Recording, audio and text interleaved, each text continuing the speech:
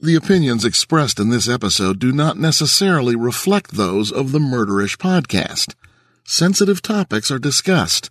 Listener discretion is advised. Hey Ishers, it's Jamie. Thank you for joining me on another episode of Murderish. I want to thank Stephanie H., Danielle F., Aaron R., and Carson E. for becoming Patreon supporters. You'll have some goodies coming in the mail soon. Before we get into today's episode, I want to let you know that before we get into the case, you're going to hear a promo for a true crime podcast you should give a listen. It's called Women in Crime. Check it out. In the last several years, criminologists have really begun to focus on the topic of women in crime. This interest has inspired Amy and I to create a podcast devoted entirely to true stories about women in crime. Twice a month, we will discuss individual stories of women who have been victims of crime or perpetrators. Sometimes these two are one and the same.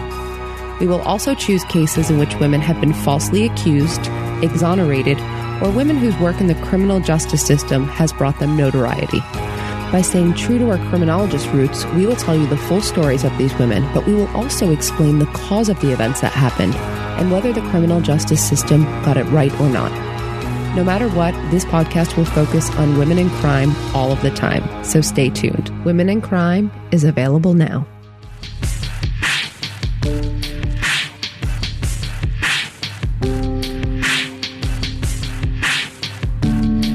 In the early hours of October 14th, 2006, two sheriff's deputies arrived at 23894 Hawk Drive in Bonaparte, Iowa, after receiving a disturbing 911 call. Upon entering the house, they were faced with a scene straight out of a horror film.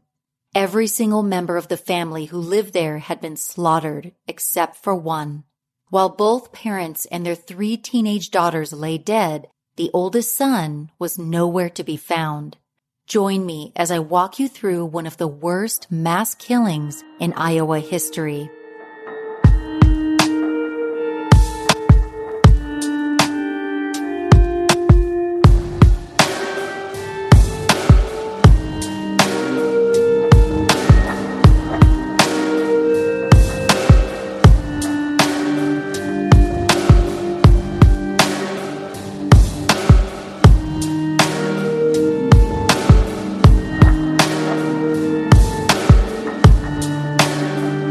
This case takes us to Bonaparte, Iowa, a rural town in Van Buren County with a population of around 400. Bonaparte sits at the southeastern corner of the state, just north of the Missouri border. The town's riverfront district, which overlooks the Des Moines River, was listed on the National Register of Historic Places in 1989. With its restored mills, historic street lamps, and Victorian brick homes dating back to the 1800s, visiting Bonaparte is like traveling back in time. While hiking trails around the river offer modern visitors scenic views, the river itself was once a complete nuisance to residents. In the mid-1800s, when newly constructed railroads connected Iowa towns, Bonaparte became a thriving hub of manufacturing and agricultural industries. But the Great Flood of 1851 decimated many towns which lacked dams or levees. A dam was built the following year. 1903 was also a catastrophic year for Bonaparte. A massive flood destroyed its dam, followed by a fire that destroyed 14 of the downtown area's buildings. The town never fully recovered, but preservation efforts have brought back much of its charm. Michael Bentler, 53, and his wife, Sandra, 47, were Bonaparte natives who went on to raise a family in the town. Their 4,000-square-foot home sat on a bluff overlooking the Des Moines River. The idyllic home featured 5 bedrooms, 2 bathrooms, a 2-car garage, a swimming pool, and a hot tub. The wood accents in the interior of the home gave it the feel of a rustic hunting lodge, set back on a sprawling property which extended over 400 acres. Mike and Sandra's 3 daughters, Sheena, 17, Shelby, 15, and Shanae, 14, enjoyed hunting on the property's wooded areas. Their only son, Sean, 22 years old, moved to Quincy, Illinois in 2002, soon after graduating high school. He moved into his first apartment along with his childhood friend, Keith Gratz. Sean's father, Mike, was a gun collector and enthusiast, and Sean would occasionally join him on outings where the two of them would shoot guns. Living in such a small town typically means that every resident is connected somehow. The Bentlers owned 4 successful businesses in town, 2 grain elevators and 2 lumber yards. Not only did these businesses serve most of southeastern Iowa, they also employed many of Bonaparte's residents. Their estate was estimated to be worth $2.8 million. The Bentler girls, who attended Harmony High School, were all well-liked. Their classmates have told the press that Mr. and Mrs. Bentler could be seen in attendance at every extracurricular activity supporting their daughter's interests. At around 3:30 in the morning on October 14th of 2006, 14-year-old Shanae Bentler called 911. The call lasted 60 seconds, and the sheriff's dispatcher on the other end of the phone line could barely hear her at first because she was whispering. While crouched down in her bedroom closet, Shanae quietly said, "My brother is going to do something, but I don't know what." In the background, Sandra Bentler, Shanae's mother, could be heard screaming, "Sean, don't." Sandra's pleas were followed by the unmistakable sound of a gunshot. This time, the screams came from Shanae. "No, don't," she called out before the line went dead. Around the same time as Shanae dialed 911, Sandra Bentler also called the emergency line. Her call, which came in right after Shanae's, was cut short before the dispatcher could answer. The dispatcher called back, but it was too late.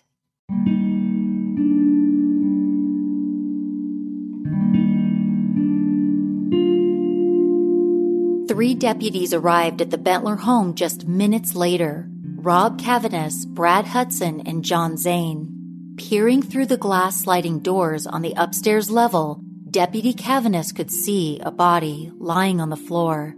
After gaining entry, the scene that greeted them was gruesome. 5 lifeless bodies were scattered around the home. Deputy Hudson recognized the family and promptly identified them. Mike and Sandra Bentler and their 3 teenage daughters were all killed by gunshot wounds to the head. Despite it being 3 o'clock in the morning at the time of the mass shooting, one of the Bentler sisters was wearing a t-shirt and jeans. Sheena was found in her bed wearing pajamas. She had a bullet wound to her face. Both Shanae and Shelby were discovered in their bedroom closets. It seemed as if they tried to hide from their attacker. The master bedroom was in a state of complete disarray. The undressed body of Mike Bentler was splayed out across a doorway between the master bedroom and the hallway. He had been shot in the eye and one of his ankles. Sandra's body lay near her husband at the end of the same hallway, with one arm draped over a chair. The Bentlers had been massacred, and the crime appeared to be deeply personal. As soon as media outlets were alerted to the Bentler family killings, Bonaparte residents were in a state of disbelief. By all accounts, the Bentlers were considered a fixture in their community, so it came as quite a shock to the tiny, serene town when the news broke that they had all been gunned down. Sandra Bentler was an active participant in Harmony Athletic Boosters, a program through Harmony High School that provides scholarships and college financial aid for graduating athletes. She was also a very active member of her church in Farmington. Upon hearing of the family tragedy, many parishioners prayed while sobbing openly. Mike Bentler was a strong advocate of wildlife conservation efforts and actively participated in groups like Pheasants Forever and the Pope Young Club. As a successful businessman, he belonged to organizations where he shared his wealth of knowledge with aspiring business owners. Members of the community were stunned that anyone might hate him or his family enough to murder them in cold blood. All 3 of the Bentler teenage daughters, Shanae, Sheena, and Shelby, attended Harmony High School. The girls were all popular and active in various clubs and extracurricular activities. Sheena was a senior, on track to be named valedictorian and graduate early. She participated in an array of sports, including trap shooting and softball. Shelby, who was a sophomore, was also athletic. She played softball and basketball. Shanae, a freshman, loved playing basketball and softball. All three girls were well known in their small school. Their deaths rocked the small town and came as a complete shock to their friends and classmates. Right away, school officials organized an assembly to address their classmates' reactions. The student body was so devastated, grief counseling and clergy services were offered to students for more than a year after the murders. On October 20th, a funeral was held for the 5 deceased members of the Bentler family. Hundreds of mourners had shown up the night before for the family's wake. On the morning of the funeral, 1,500 people poured into Harmony High School. The gymnasium, hallways, and 2 classrooms were filled with the Bentlers' relatives, friends, classmates, and employees. Students of Harmony High School decorated trees lining the walkway to the school's entrance with red and white balloons, the school's colors. Sandra, Shanae, Sheena, and Shelby all lay in open caskets made of copper. Sandra clutched a rosary in her hands with dozens of flower bouquets surrounding her. Mike was cremated as requested in his will. A golden urn holding his ashes was placed between his daughter's caskets, along with a framed photograph of him. As the funeral procession made its way from the school to Bonaparte Cemetery, many residents stepped outside of their homes and businesses to pay their respects. It was clear the Bentlers were well liked by everyone they encountered. Everyone wondered who would kill them and in such a savage way.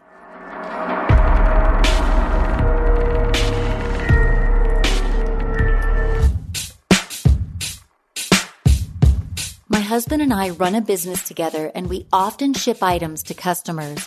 Instead of waiting in line at the post office or just slapping a bunch of stamps on a package, we use Stamps.com. With our Stamps.com account, we can print just the right amount of postage from home, and there's no money wasted on unnecessary postage. Plus, we get awesome discounts, and get this, we can also ship UPS through our Stamps.com account. It's so easy to use, and you can print official U.S. postage for any letter or package and mail it anywhere you want. My husband and I love that we can call and schedule free pickups and all the deep discounts we get using our Stamps.com account. Right now, our listeners get a special offer that includes a 4-week trial plus free postage and a digital scale without any long-term commitment. Just go to Stamps.com, click on the microphone at the top of the homepage, and type in Murderish. That's Stamps.com and enter Murderish. Stay safe, my friends. After arriving at the crime scene, law enforcement called in Iowa's Division of Criminal Investigation to assist in their investigation. Agents arrived at the Bentler property around 2 p.m. the day of the murders to begin collecting evidence. They worked tirelessly and stayed until midnight. They returned the next day to continue their work at the scene. They collected spent shell casings, bullet fragments, hair samples, and fabric particles. They also tested a downstairs safe for fingerprints, which held over $700 in cash and several pieces of jewelry. One of the fingerprints belonged to the Bentler's son, Sean, but it wasn't clear when the fingerprint was left. Fingerprints don't come with a timestamp. Investigators also noticed tire tracks in the dirt driveway leading up to the house. Using a technique similar to creating a dental mold, DCI agents made a stone cast of these tracks.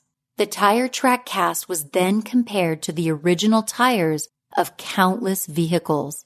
The tracks were determined to be from a 1991 Ford Fiesta. This would turn out to be a solid piece of evidence. Deputy Cavanis also found a .22 caliber rifle in a ditch on the property. He believed this was likely the weapon used in the killings. Investigators found out quickly that the gun was registered to Mike Bentler. The gun was taken into evidence and dusted for fingerprints, but no usable prints were found. Other clues lay on the victims' bodies. Mike Bentler had bruising on his forehead. An Iowa State medical examiner would later determine this was caused by being struck with the butt of a gun. The crime seemed personal as the victims were all shot at close range. Fragments of a cell phone were found in Shanae's bedroom closet near her body. It was clear to investigators a bullet had gone through her cell phone and into her head, most likely while she was trying to call for help. There was also an imprint from her cell phone left on her cheek. Another crucial piece of evidence was located on the Bentlers' kitchen table. Unlike the phone in Shanae's closet, this phone was completely intact. It was later determined to belong to Sean, the sole survivor of the Bentler family. Coincidentally, Keith, Sean's oldest friend, stopped by the morning of October 14th. While catching up with Sean in his living room, in the living room of his apartment, Keith received a phone call. It was his mother, asking Keith if he had heard about the murders. Stunned, Keith got off the phone and told Sean to call his mother to check in with her. When Sean told Keith he had left his phone in his mother's car, Keith handed him his phone. Keith would later recall how Sean's call to his mother went unanswered, and how Sean didn't seem too concerned.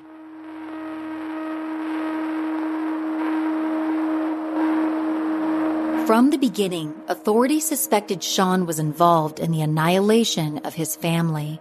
The 22-year-old was the only Bentler who survived, and the only immediate family member who didn't live in the Bonaparte home. Sean struggled financially for most of his adult life, even though his parents were wealthy.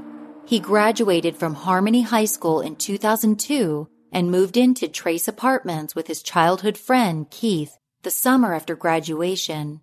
Though he enjoyed the newfound independence from his parents, Sean didn't exactly excel in higher education. He attended John Wood Community College in the fall of that year, but dropped out in November before the first semester was completed.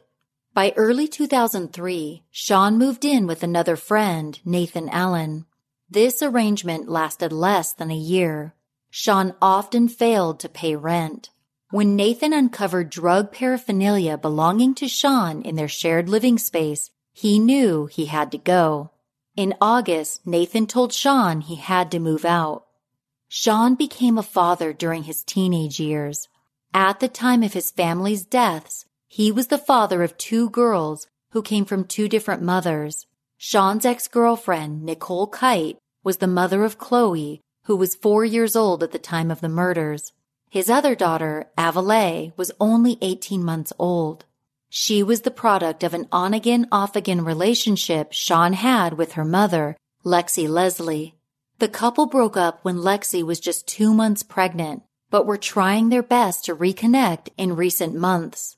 Sean wanted to be a part of Avalae's life, but Lexi wanted Sean to contribute more financially.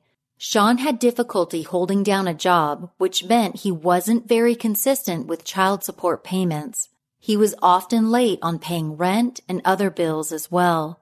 While living with Nathan, Sean was working at Home Depot, but after calling in sick far too often, he was let go.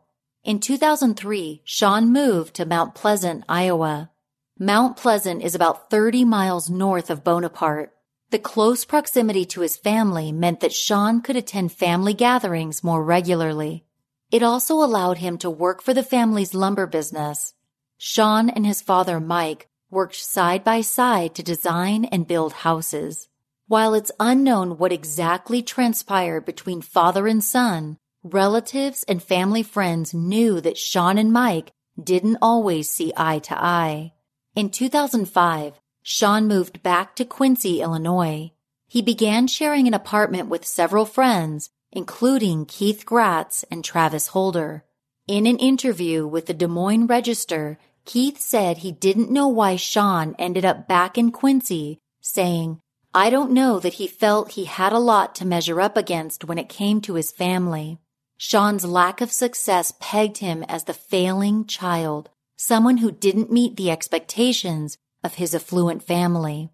He was determined to make it on his own without riding on the coattails of his parents' success.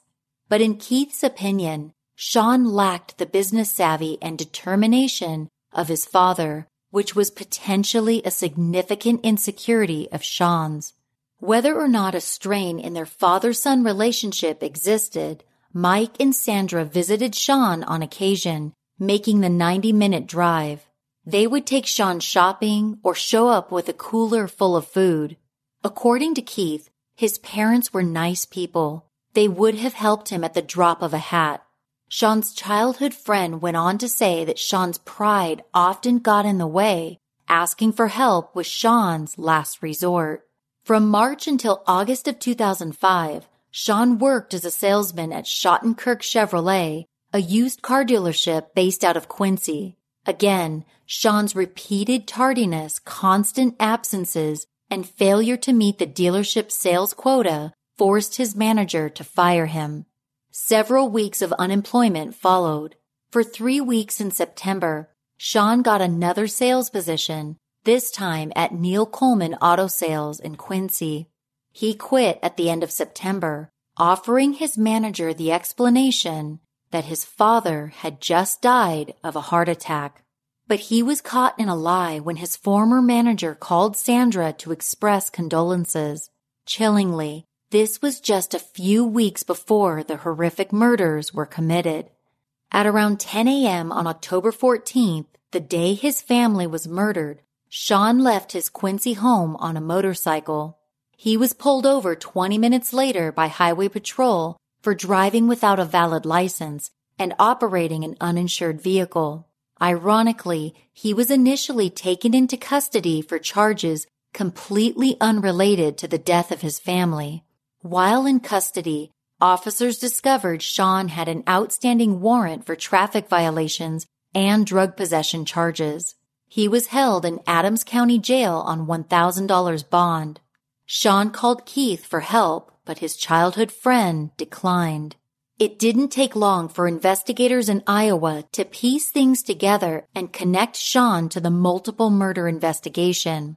Iowa police officers arrived at the Adams County Jail later in the day to question Sean in connection with the murder of his family. In a videotaped session, DCI agents spent the first 30 minutes reading Sean his rights and asking routine questions. Once he got a bit more comfortable, Sean was asked to describe his whereabouts during the early morning of October 14th. Sean said his mother had come by Quincy on the night of October 13th. He added that he had left his cell phone in her car that night. One agent hinted that something unthinkably bad happened at his parents' home. Sean responded by telling them he couldn't figure out why authorities needed to talk to him. After pressing him further, one of the agents told Sean his parents and sisters were dead. His reaction, caught on video, was on par with what you'd expect after hearing such shocking news. But several minutes later, the agents can be overheard off camera remarking about Sean's sobbing, calling it crocodile tears. When they return to the room, one of the agents accuses Sean of killing his whole family because his parents refused to give him money. He denied the allegation, saying that he loved his family. The agents later brought up the 911 call, asking Sean why his sister Shanae shouted his name. He responded by shouting, "I don't know why," repeatedly. Sean spent another night in Adams County Jail. His bond soared to $2.5 million. The following morning, he appeared in the county courtroom for a brief hearing. During the hearing, Sean waived extradition. In some cases, a defendant may opt to waive extradition in order to convey to prosecutors that they are cooperating fully with authorities during an investigation. Signing a waiver of extradition means a fugitive cannot fight being captured in another state. Because Sean was being charged with a crime in the state of Iowa and allegedly fled to the state of Illinois where he resided, signing this waiver allowed authorities to bring him back to Iowa to await trial. It was ultimately determined that investigators had a motive and enough evidence to charge Sean Bentler for the murder of his entire family. On the afternoon of October 15, 2006, Sean was picked up by officers from Van Buren County and transported to Iowa. He was charged with 5 counts of first-degree murder.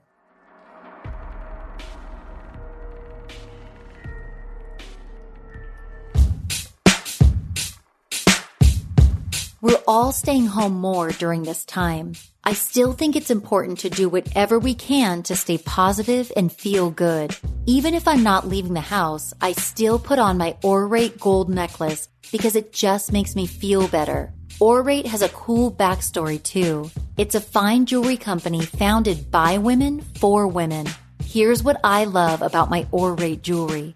I can wear it in the shower because it's real gold, no green skin. I also love that the company gives back. A child in need receives a book whenever Orate sells a piece of jewelry. Orate makes the most stylish pieces of jewelry while keeping in mind ethical manufacturing processes. I've been wearing my Orate necklace and ring for weeks now, and I get so many compliments. And it's clear these pieces will last a very long time. For 15% off your first Orate purchase, go to oratenewyork.com/murderish and use promo code MURDERISH.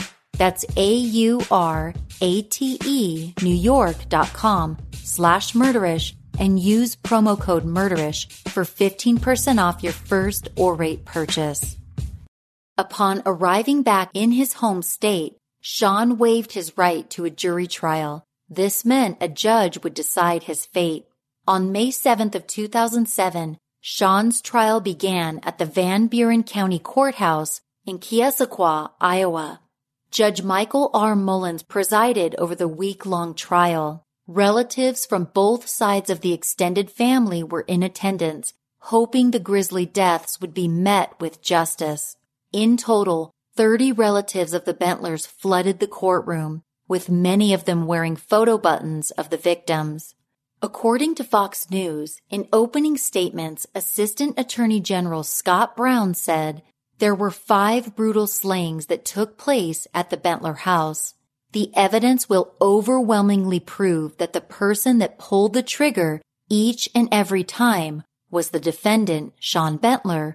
Defense attorney David Solon countered by saying his client got along with his family, with his mother helping him financially and often doing his laundry for him. Solon argued that Sean Bentler lacked a motive to kill his entire family. From the onset, the prosecution focused on the frantic 911 call made by Shanae Bentler. A recording of the dramatic call was played in the courtroom, with Sean being identified by both his mother and his sister before they died. The defense, however, cited the call as hearsay. The home was dark, they argued, and Sandra had poor eyesight. Couldn't it be possible that she had misidentified her attacker? To support this theory, records from Sandra's optometrist's office were submitted into evidence. According to the prosecution, this was very unlikely. As mentioned in Mississippi Valley News Network, Brown argued the last person Sandra Bentler would have guessed as being there and shooting was her son. He went on to say the perpetrator had to possess a thorough awareness of the home's layout. He elaborated by saying, "They were shot in the head. Someone would have to know their way around the property to the house and their way in that house to know how to get up to the upper bedrooms. Someone had to know where lights were located to turn them on and off." Another key piece of evidence presented was Sean's cell phone, which was found inside the Bonaparte house. Sean did not live in the house, so the prosecution argued that this proved he was present at the time of the murders. Phone records indicated 2 calls were made from Sean's phone around the time of the murders. Lexi Leslie was called at 10:48 p.m., and another call was made to a friend named Nick Reynolds at 12:09 a.m. This would have made it highly unlikely that Sean's phone was left inside his mother's car the night of October 13th, as he claimed. Mike Halverson, DNA analyst for the Iowa Department of Criminal Investigation, presented particularly damning evidence. When Sean was arrested, no blood was present on his clothing, at least to the naked eye. But after thorough testing, blood droplets were discovered on Sean's white socks. It was determined that the blood belonged to Sandra Bentler.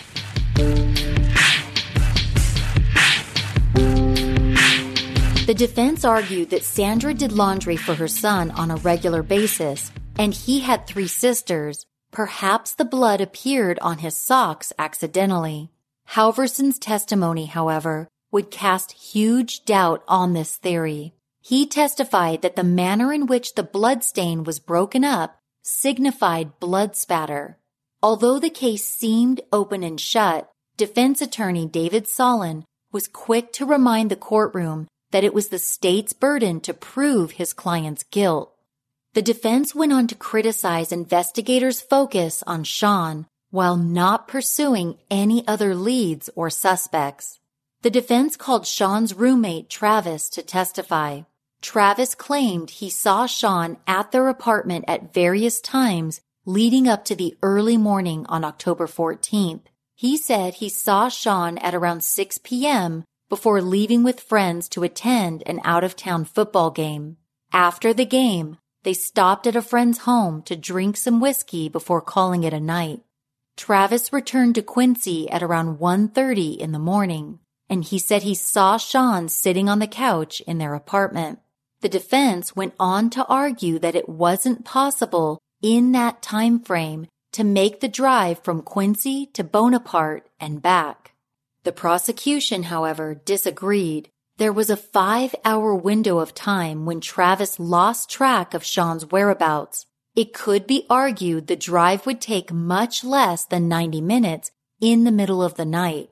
Things got very interesting when the prosecution asked Travis about his 1991 Ford Fiesta, which was the car make and model linked to the tire tracks outside the Bentler residence. Although Darwin Chapman, a state fingerprint and tire print expert, testified that the treads came from that specific model, similar tires could be purchased at the local Walmart. Given this, Chapman couldn't say with complete certainty that Travis's car had been at the scene. Besides the tire tracks that may have come from a 1991 Ford Fiesta, Travis's car held one more piece of compelling evidence. When Travis returned home on Friday night, before getting picked up by friends, his Ford Fiesta had a quarter tank of gas. The next morning, however, when Travis left for a Saturday work shift, the gaslight indicator was in the red, as though his car had been driven. Sean had no car of his own after having his license revoked, and he was known to borrow his roommate's cars without asking permission. The prosecution showed the court that it was possible that Sean drove the 1991 Ford Fiesta to his family's house the day they were murdered. Though Sean showed little emotion throughout the trial, it was emotionally taxing for all of the family and friends who were present. The most difficult day came on Wednesday, May 9th, the third day at trial.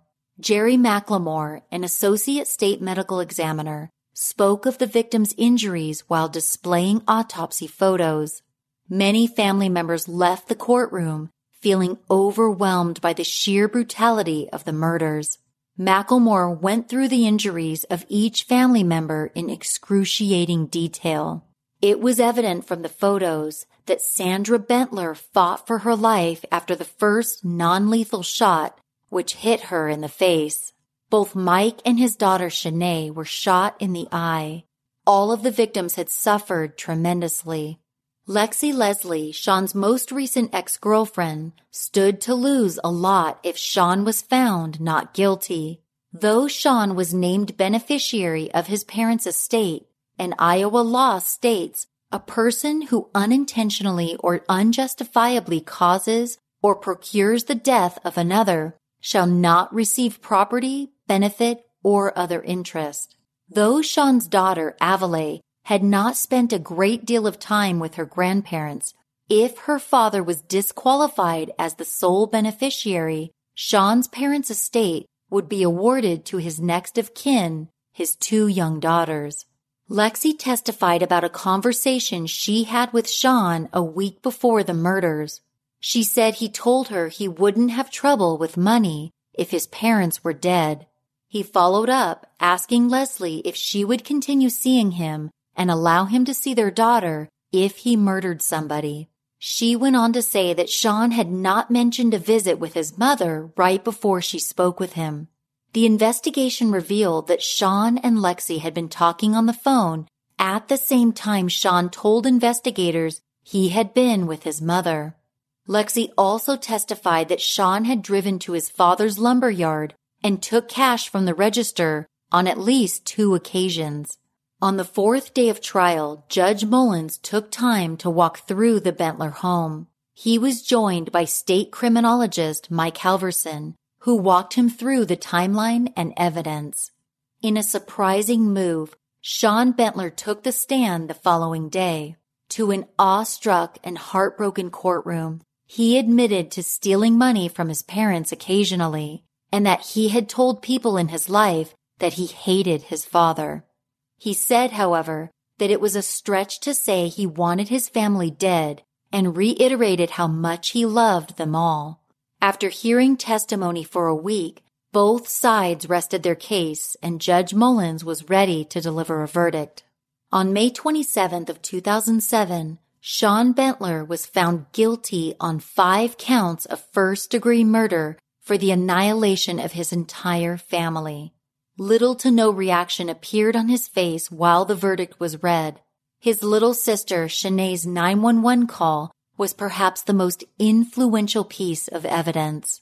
That call, alongside Sandra's blood found on Sean's socks, phone records, flimsy witness accounts to support Sean's alibi, Travis's testimony about his gas tank, and the tire tracks, were all cited by Judge Mullins as key pieces of evidence which led to Sean's conviction. When asked by the judge if there was anything he wanted to say, Sean replied with a meek no before being led away. On June 19th of 2007, Sean received 5 life sentences for his crimes, with 4 out of 5 sentences to be served concurrently. According to Iowa State Daily, when remarking on Sandra Bentler's murder, Judge Mullins said during his sentencing, "You showed no mercy to her as she begged you." The sentence for Sandra's murder was ordered by the judge to be served consecutively to the other sentences. Judge Mullins also ordered $750,000 be paid by Sean in restitution to the victims. A portion of that money would go into the Bentlers' estate, while the rest would be awarded to Sean's 2 daughters. Several relatives read victim impact statements. According to Martin Mendez of the Fort Madison Daily Democrat, one of Sandra's brothers and Sean's uncle turned to his nephew and said, "You just need to be a man now and own up to what's happened." According to Julie Bentler of the Fort Madison Daily Democrat, one of Mike's sisters addressed Sean's utter lack of remorse. She stated, "You had 1 hour and 20 minutes to drive. At any point, you could have changed your mind, but you didn't. You had to take that time to plan how you would so methodically kill your dad, my brother, your mom, and your sisters. I will never understand how you could look each of them in their eyes and do this."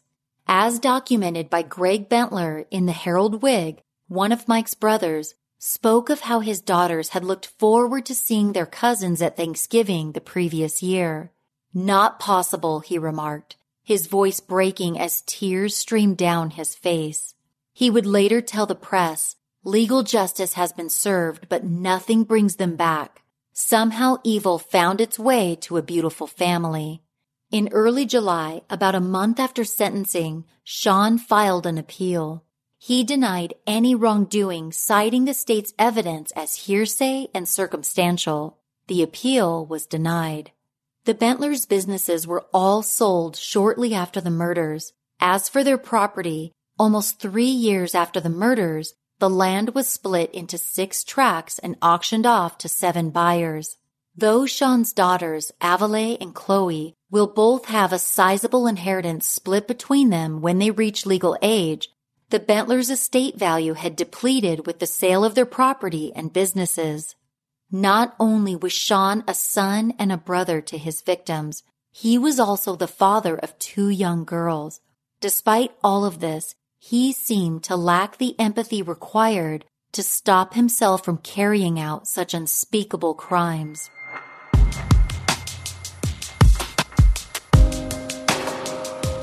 Thanks again for joining me on this episode of Murderish. If you'd like more info about the show or me, go to MURDERISH.com. On the website, you can sign up to support Murderish through Patreon and have some of your dollars donated to a worthy nonprofit organization.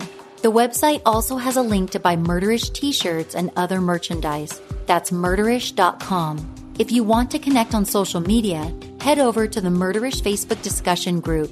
You can also find me on Twitter at MurderishPod and on Instagram at MurderishPodcast.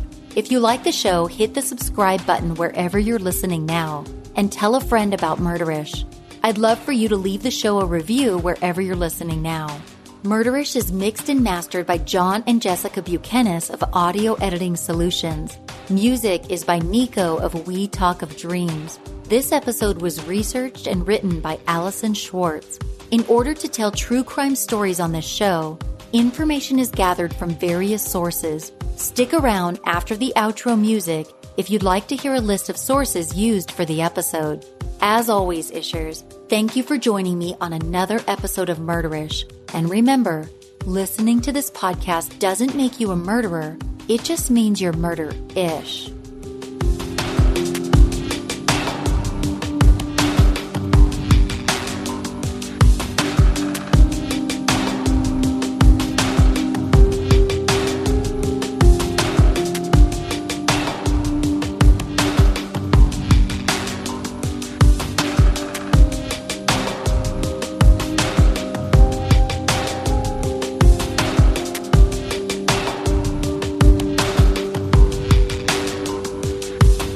Sources for this episode include Associated Press, The Courier, May 10, 2007, Adam Bell's The Gazette, Cedar Rapids, Iowa, May 25, 2007, Robin Delaney, MVM News Network, May 14, 2007, Robin Delaney, MVM News Network, November 2, 2006, Dorothy Gades de Souza, The Gazette, Cedar Rapids, Iowa, May 25, 2007, Jennifer Jacobs, The Des Moines Register, October 19, 2006. Aaron Jordan, The Des Moines Register, May 22, 2007. Amy Lawrenson, South Illinoisan, May 11, 2007. Amy Lawrenson, The Courier, May 10, 2007. Globe Gazette, May 11, 2007. Harold Wigg, December 17, 2006. The Gazette, August 24, 2009. Matt Milner, Sioux City Journal, June 20, 2007. Melissa Shriver, KHQA Radio, June 19, 2007. Melissa Shriver, KHQA Radio, October 15, 2007. Sioux City Journal, October 15, 2007. Associated Press, NBC News, October 16, 2016.